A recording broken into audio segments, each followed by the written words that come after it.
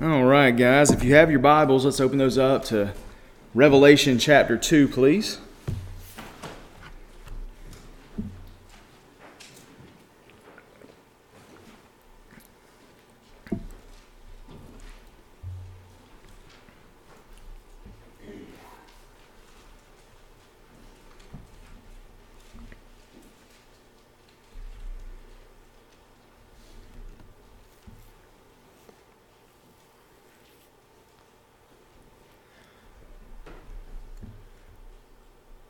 Looks like we are mostly there. This morning is going to be our second week of looking at the 7 churches that Jesus speaks to in the opening chapters of the book of Revelation. We recently finished up our study of the book of Acts, which showcased for us the expansion of the church after the Gospels. After Jesus died and resurrected and he ascends to heaven, we get to see in the book of Acts the Holy Spirit taking the witnesses of Jesus' life, death, and resurrection to Jerusalem, to Judea, to Samaria, and also to the ends of the earth. And through that study, we got to see how the Holy Spirit broke ground in new places, in new cities, in new countries. And we got to see how the gospel rooted itself among the different people groups and different cultures, all in the midst of persecution and hardship. Persecution and hardship was what pushed the church out into these areas as the climate in Jerusalem became cold and they began to turn on the Christians in that area. It caused this ripple effect. So the persecution came in and it ripples out into these other areas. And we got to see through the book of Acts how far that would go. And in chapters 2 and 3 of Revelation, we get to see what 30 years has done to some of those churches that were planted during Paul's second missionary journey. I mentioned last week that the church in Ephesus was probably the mother church of all the other 6 churches that Jesus addresses in the book of Revelation. And in one of these letters, in each one of these letters, we're going to see an authoritative opening by Jesus. He's going to speak about who he is, and he's going to establish in that why each of the churches should listen to his assessment on their life as a church. And then after that, we see his assessment. You've got 2 of the churches that have nothing but encouragement as they live up to Christ's expectations as a church. And then we also see that 5 of those churches, there's going to be a mixture of both encouragement and rebuke. And for some, there's just rebuke. Some get no encouragement whatsoever. They just get rebuke. And last week, we looked at Jesus' words to the church in Ephesus, which was one of the churches that receives both encouragement and rebuke. Ephesus had a church that was strong in their doctrine. It was strong in their works. But in the process of becoming a strong doctrinal church, Jesus says, you have forgotten your first love. They forgot what it meant to love God and to love their neighbor as they love themselves. And so from Jesus' words to the church in Ephesus, we need to understand that being a solid biblical church is more than just understanding the doctrines that we find in Scripture. Right? You can study the Bible over the course of a lifetime. You can know it from cover to cover. You may have the ability to expound the depths of your knowledge on ecclesiology or soteriology or eschatology. But if you don't know God, if you don't love God, then your knowledge of all those ologies is worthless. You have wasted your time studying the Word of God if by studying it you grow cold to the person of God. If by studying the Scriptures you become cold to the family of God, to the church of God, then you have wasted your time. Right? The Scriptures are not meant to just give us a strong educational background in historic literature. They're meant to transform us into the likeness of Christ. That's the reason why we study it. That's the reason why we preach it and proclaim it, is because we want to become more like Jesus. And the church in Ephesus, they had lost sight of what was important regarding the Scriptures. And because of that, Christ called them out. He said, remember how far you've fallen. Remember who you once were, right? And then repent and return to the works that you used to do. If they refuse to repent and they refuse to return to their first love, Jesus said that he would remove their lampstand. And what that means is the lampstands were the churches. And so he's saying in removing that lampstand that they would lose their authority and they would lose their effectiveness as a church. And this week, we're going to look at the second church in the book of Revelation in chapter 2, which is Smyrna, which is one of the two churches that did not receive a rebuke. Right, Smyrna would have been about 30 miles north of Ephesus, and at the time of John's writing in the book of Revelation, Smyrna was experiencing a great deal of persecution from the Jews. Right, and this letter that Jesus sends to John to send to this persecuted church, we're going to see Jesus encourage them to stay strong in their faith, because if they are able to endure to the end, they have this promise of a crown of life and no reason to fear the coming judgment. And so when we read this, you're going to notice this is very short. It's 4 verses. Don't let that get your hopes up. We're not getting out of here early, okay? But we are going to look at, in these 4 verses, how we can apply this letter to our church today. So before we get in, I want to pray one more time before we open the Word. So let's pray together. Father, I'm grateful for your word. I'm grateful that it speaks to the realities of this life, that it speaks to the condition of our heart, that it speaks to the condition of our churches. And Lord, I pray that as we open your word today, that you would be impressing upon us the importance of endurance and perseverance, that we would be people who can handle the hardships this life brings to us, and that we can shine brightly in the darkness for your glory, just the same way that the church in Smyrna did. We love you. It's in your Son's name that I pray. Amen. So, beginning in verse 8 this morning, Revelation chapter 2, verses 8 to 11, it says, "Write to the angel of the church in Smyrna. Thus says the first and the last, the one who was dead and came to life. I know your affliction and poverty, but you are rich. I know the slander of those who say they are Jews and are not, but are a synagogue of Satan. Don't be afraid of what you are about to suffer. Look, the devil is about to throw some of you into prison to test you, and you will experience affliction for 10 days.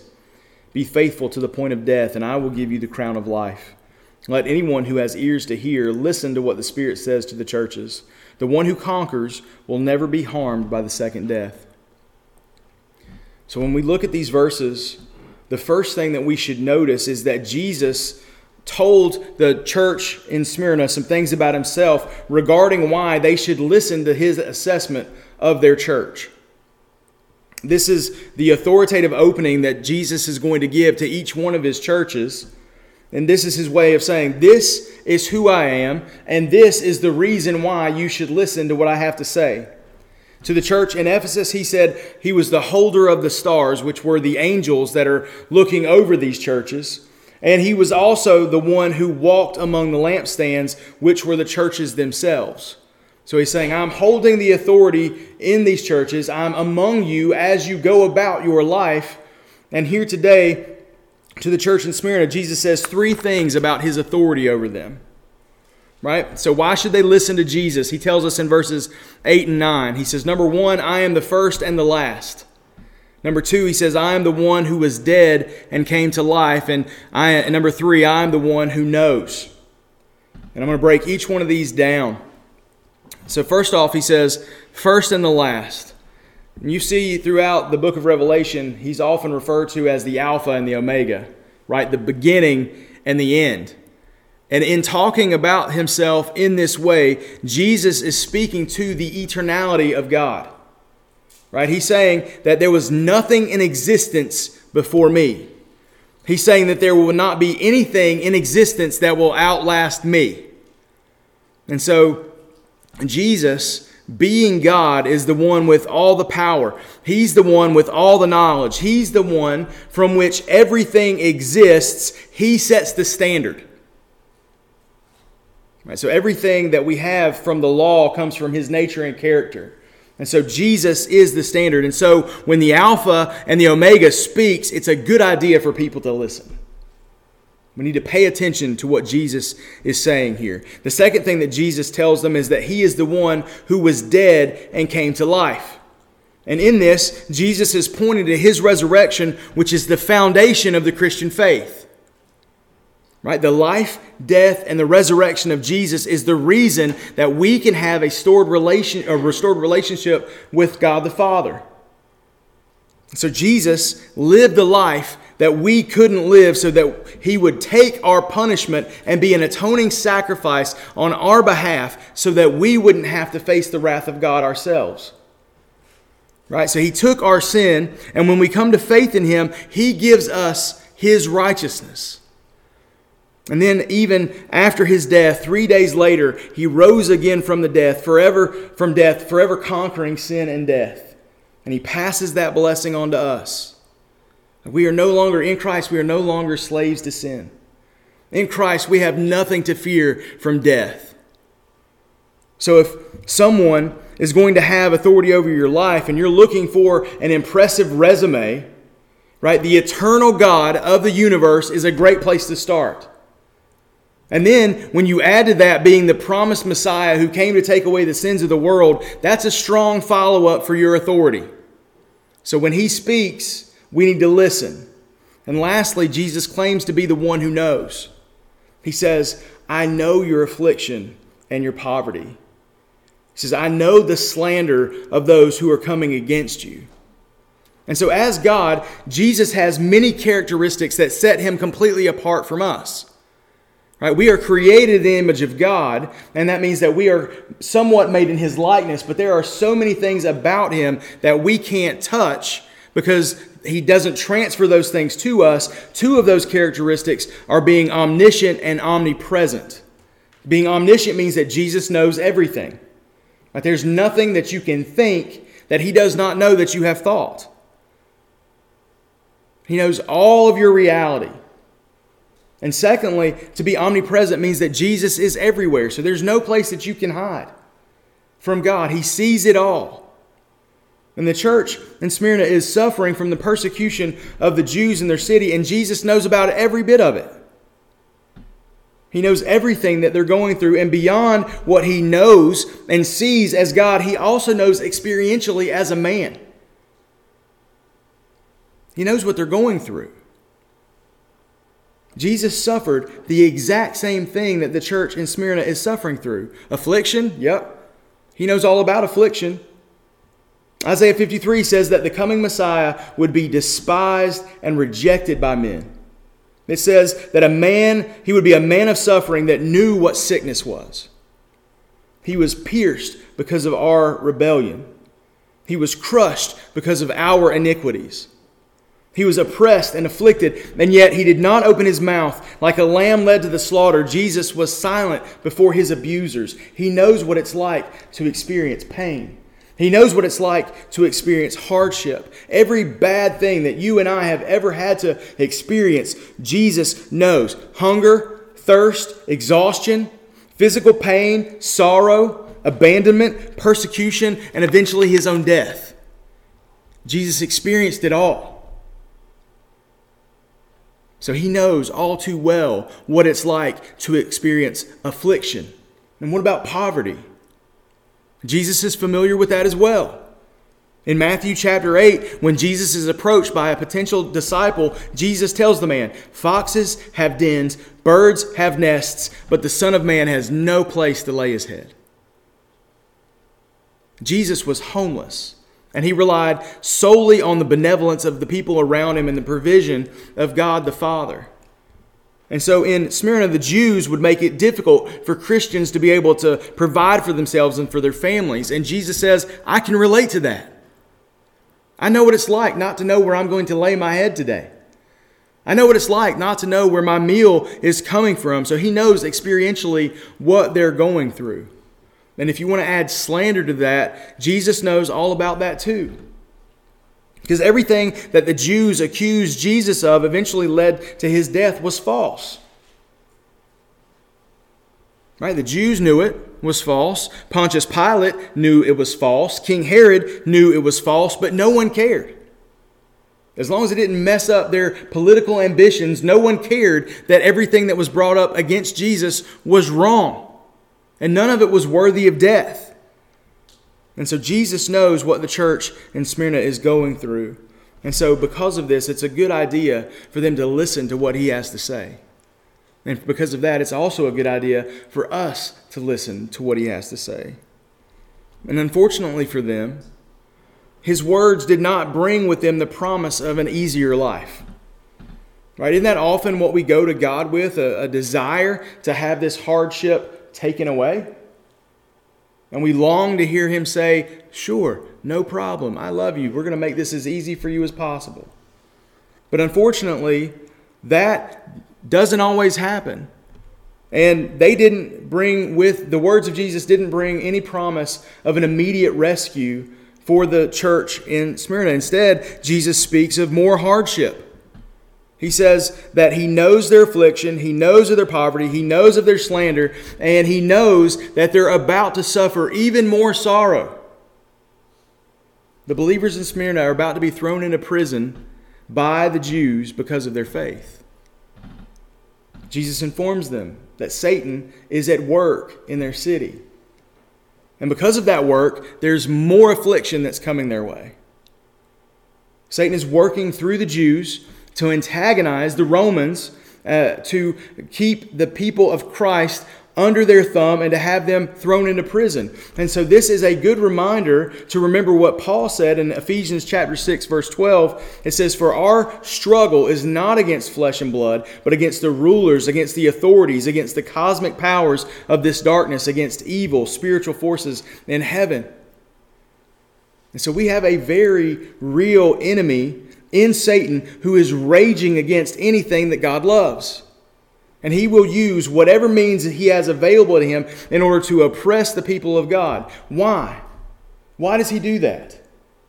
Well, number one, he enjoys it because he's evil. He enjoys tormenting the people of God. And number two, he's trying to keep people from hearing the gospel. If he can make believers in Christ afraid to actually live for Christ, they might not follow the Great Commission. Right? If he can essentially take away any effectiveness that we have for the kingdom of God, then he considers himself in victory, even though he is ultimately and already currently defeated. On top of that, if Satan can convince the brothers and sisters in Smyrna to fear him more than they fear Christ, maybe he can stop the kingdom advancement in that city. If Satan can show non-believers the struggle that awaits those who profess faith in Christ, maybe they won't be quite as keen to put their faith in Christ. Right? If that's what I have to go through to believe in that, I don't want to do that. I don't want to experience that hardship. I don't want to lay down my life for the pursuit of God. I would rather have my kingdom come, my will be done on earth as it is in my house. But here we have this problem that Satan has not quite come to terms with yet, is that the plan often blows up in Satan's face because when the world sees a believer in Christ struggling because of their faith and they never waver, right? That's not to say that they don't break down, but they never waver in their faith. It becomes interesting to those who do not believe. Right? Why would you go through that for Jesus? Why would you sacrifice so much for the cause of Christ? And this opens the door for a gospel conversation. Right? When we're willing to suffer for our faith, it makes our faith more appealing, not less appealing, because it proves that we actually believe what we say we believe. Right? Is the gospel of Jesus Christ worth your life? Yes. Prove it. Then I will pour my life out so that you can see that I absolutely believe that the gospel is worth everything that I have. Jesus knows the struggle that they are going to face, and he offers them these words of advice. Do not be afraid of what you're about to suffer. The suffering is coming. It's imminent. Like, you're going to experience pain. Like, you've got 3 places that you are, 3 seasons of your life. You're either going into a storm, you're in a storm, or you're coming out of a storm. Let's call it 4, getting ready to go back into another storm. That's just the nature of life on this planet. And Jesus doesn't offer any reasons not to be afraid. He just says, don't be afraid. So we have to look elsewhere to see why these believers shouldn't be afraid. And luckily for them and for us, the Scriptures are full of reasons why believers should not be afraid at the hardships and trials that are coming for them. For example, Joshua 1:9 says, have I not commanded you, be strong and courageous. Do not be afraid. Do not be discouraged, for your Lord, your God, will be with you wherever you go. Remember, God is all present. He is with you in the midst of all your suffering. So don't be afraid. Psalm 23:4, even when I go through the darkest valley, I fear no danger, for you are with me. Your rod and your staff, they comfort me. So are you willing to go to prison for your faith? Because if you do, God will be there with you. You do not need to be afraid because God is always with you. My favorite chapter in the whole Bible, Romans chapter 8, verse 31 to 39 says, what then are we to say about these things? If God is for us, who is against us? He did not even spare his own son, but gave him up for us all. How will he not also grant us everything? Who can bring an accusation against God's elect? God is the one who justifies. Who is the one who condemns? Christ Jesus is the one who died, but even more has been raised. He also is at the right hand of God and intercedes for us. Who can separate us from the love of Christ? Can affliction or distress or persecution or famine or nakedness or danger or sword? As it is written, because of you we are being put to death all day long. We are counted as sheep to be slaughtered. No. In all these things we are more than conquerors through him who loved us.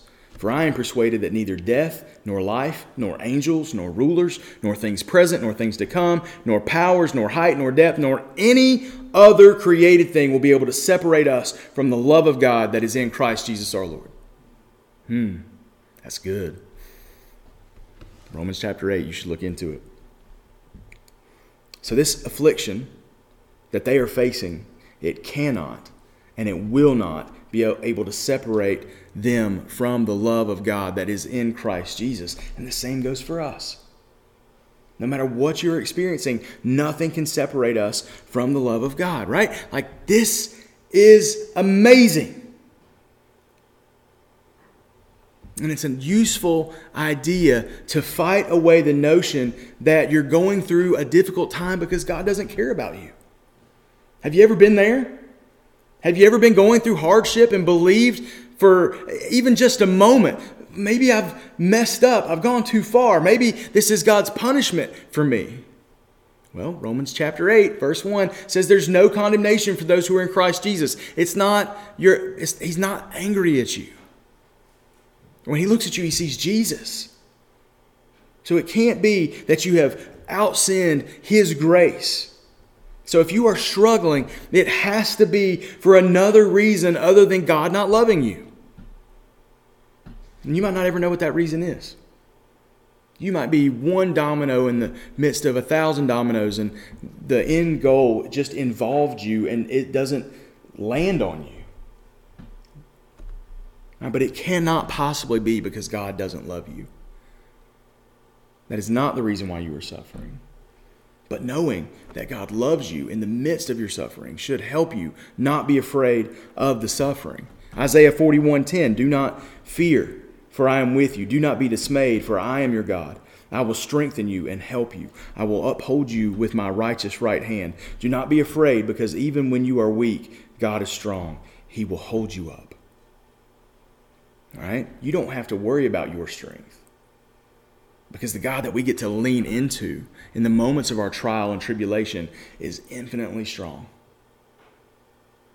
He can have all the strength that we constantly fail to have. Do not be afraid, because God is strong. He will hold you up. And one last one, Isaiah 35:4, say to those with fearful hearts, be strong, do not fear. Your God will come. He will come with vengeance, with divine retribution. He will come to save you. So do not be afraid, because God will rescue you and he will avenge you. right? That promise might not be fulfilled in this life. Right? That rescue might look different than what we're praying for. Right? But it is a promise nonetheless. You can guarantee that someday, no matter what your affliction is, God will rescue you from it. He might rescue you physically by removing you from whatever the affliction is. Maybe the illness goes away. Maybe the persecution goes away. Or he might rescue you permanently by taking you home to heaven in death. But no matter what, we will be rescued. Guaranteed. We have the promise of rescue. And also on top of that, God is not going to let anything that we experience here go unaccounted for. God's wrath is coming for all who have rebelled against him and for all who have attacked his people. God's not turning a blind eye in the face of our persecution. It might look like evil is winning in this life, but this life isn't all that there is. Right? There's more to it than what we are simply experiencing here. And if we are faithful to the point of death, it says Jesus promises rewards for those who are faithful. This is a theme that runs throughout Scriptures. Right? In the Sermon on the Mount, in Matthew chapter 5, Jesus wraps up the Beatitudes by saying, "Blessed are those who are persecuted because of righteousness, for the kingdom of heaven is theirs.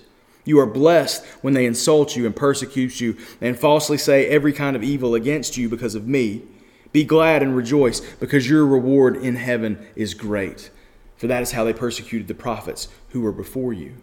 2 Corinthians 5:10, "For we must all appear before the judgment seat of Christ, so that each may be repaid for what he has done in the body, whether good or evil."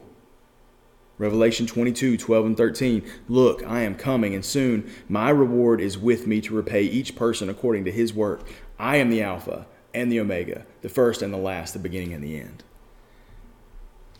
Right, so again, he's asserting his authority as the first and the last, the sovereign God of all creation. And he says, "I will bring with me my reward to give each person according to their work." What are those rewards? Well, it says there, he mentions two. He says first is the crown of life. Right? Faithfulness in Jesus results in an eternity of life in him and with him.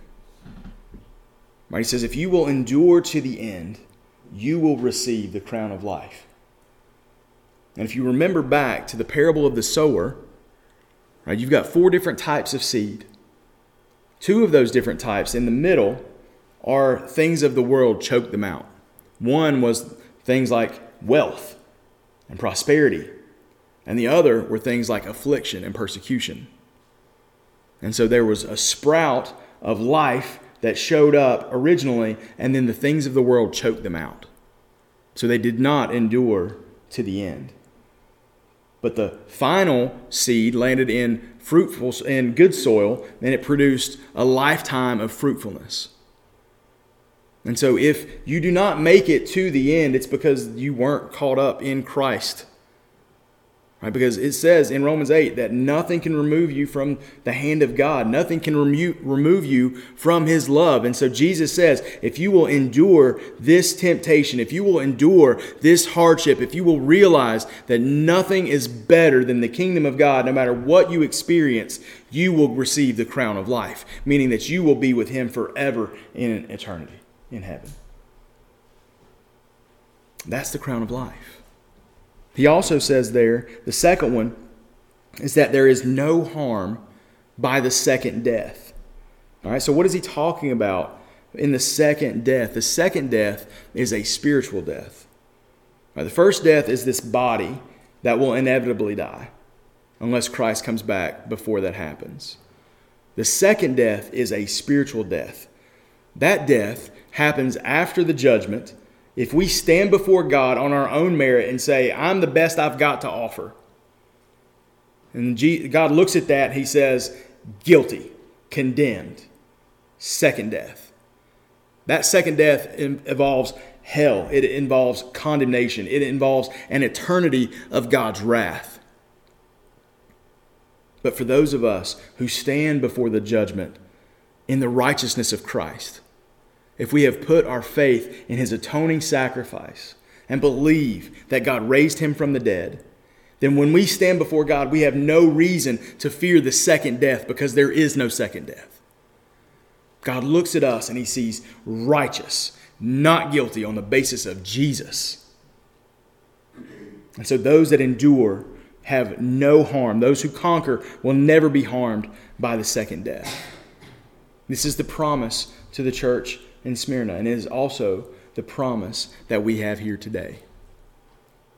So what do we do with this as Oak Grove Baptist Church? We live in a time that we don't experience anything like this. Right? The worst that happens to us at this time is that people call us names and say mean things about us online. Like, that is persecution. Right? We might lose a job because of some belief that we have, maybe. But people aren't throwing us in prison. People are not beating us to death in the streets. People are not kicking down this door and dragging us out and shooting us on the front lawn. Now, we don't understand in this country what persecution really is. Like, I get a book monthly called Voice of the Martyrs. And it talks about the persecution that happens all over the world. And I read a story about a little 13-year-old girl who, she was in Egypt. She put her faith in Christ from a Muslim family, and her dad beat her constantly in an attempt to get her to change her mind. She was locked in a room, and her father would come in, give her a chance to turn back to Islam, and she would refuse. And so he would beat her until she got tired. And then when he got tired, he would go get other members of the family to come in and beat her in his stead. And this happened over and over and over again until one day her little sister finally helped her escape. And she ran away to Cairo. And there, some family members found her and drug her back. She was raped, she was beaten, almost to death, constantly. And yet she refused to renounce her faith. That's persecution. That is the exact type of person that Jesus is talking to about here in the church of Smyrna. But I do believe that persecution is coming our way. I do believe that over time we will experience something like this. I don't know when. I was speaking to an elder at one of the churches that I went to 10, 12 years ago. And he said, I believe that I'm going to die sleeping in my bed. He said, I believe that you might someday die in a prison. And I believe that one day your children might die at the hands of persecutors. This is the reality that much of the world faces. This is a reality that I believe that we are going down that path, but we're not there yet. But what do we do when hardship does hit? We remember that Jesus knows. He knows what we're going through. He knows the hardship of this life, what it means to be human. He knows. And he is sovereign over it all. None of it escapes his notice. None of it escapes his ability to do something about it. And he will strengthen us in the midst of all of this hardship. So what will you do if you find yourself in a situation like this? Will you cower? Will you be afraid? Or will you endure? Will you remember the promises of God that will help you weather any storm?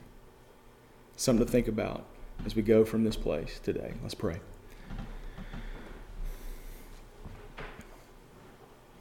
Father, it's my desire that you would help us prepare for the storm, that we would be mindful of the fact that there are people all across this world who do not have the opportunity to gather the way that we have gathered here this morning. They don't have the ability to gather in comfort in an air-conditioned building with comfortable seats. They don't have the ability to walk in here without fear and realize that no one is kicking that door open and dragging any of us out this morning. So Lord, help us to be grateful for what you have given us, but also to be mindful of the struggle of our brothers and sisters in Christ all around the world. Lord, help us to be prayerful for them as they face trial and tribulation, as they are making decisions every single day, life and death decisions on who they will follow. Will they renounce you? Will they have the strength to endure? Lord, help us to realize that you are with us in all things, that there is no storm that we will ever face where you have left us alone. I ask all of this in your Son's precious name. Amen.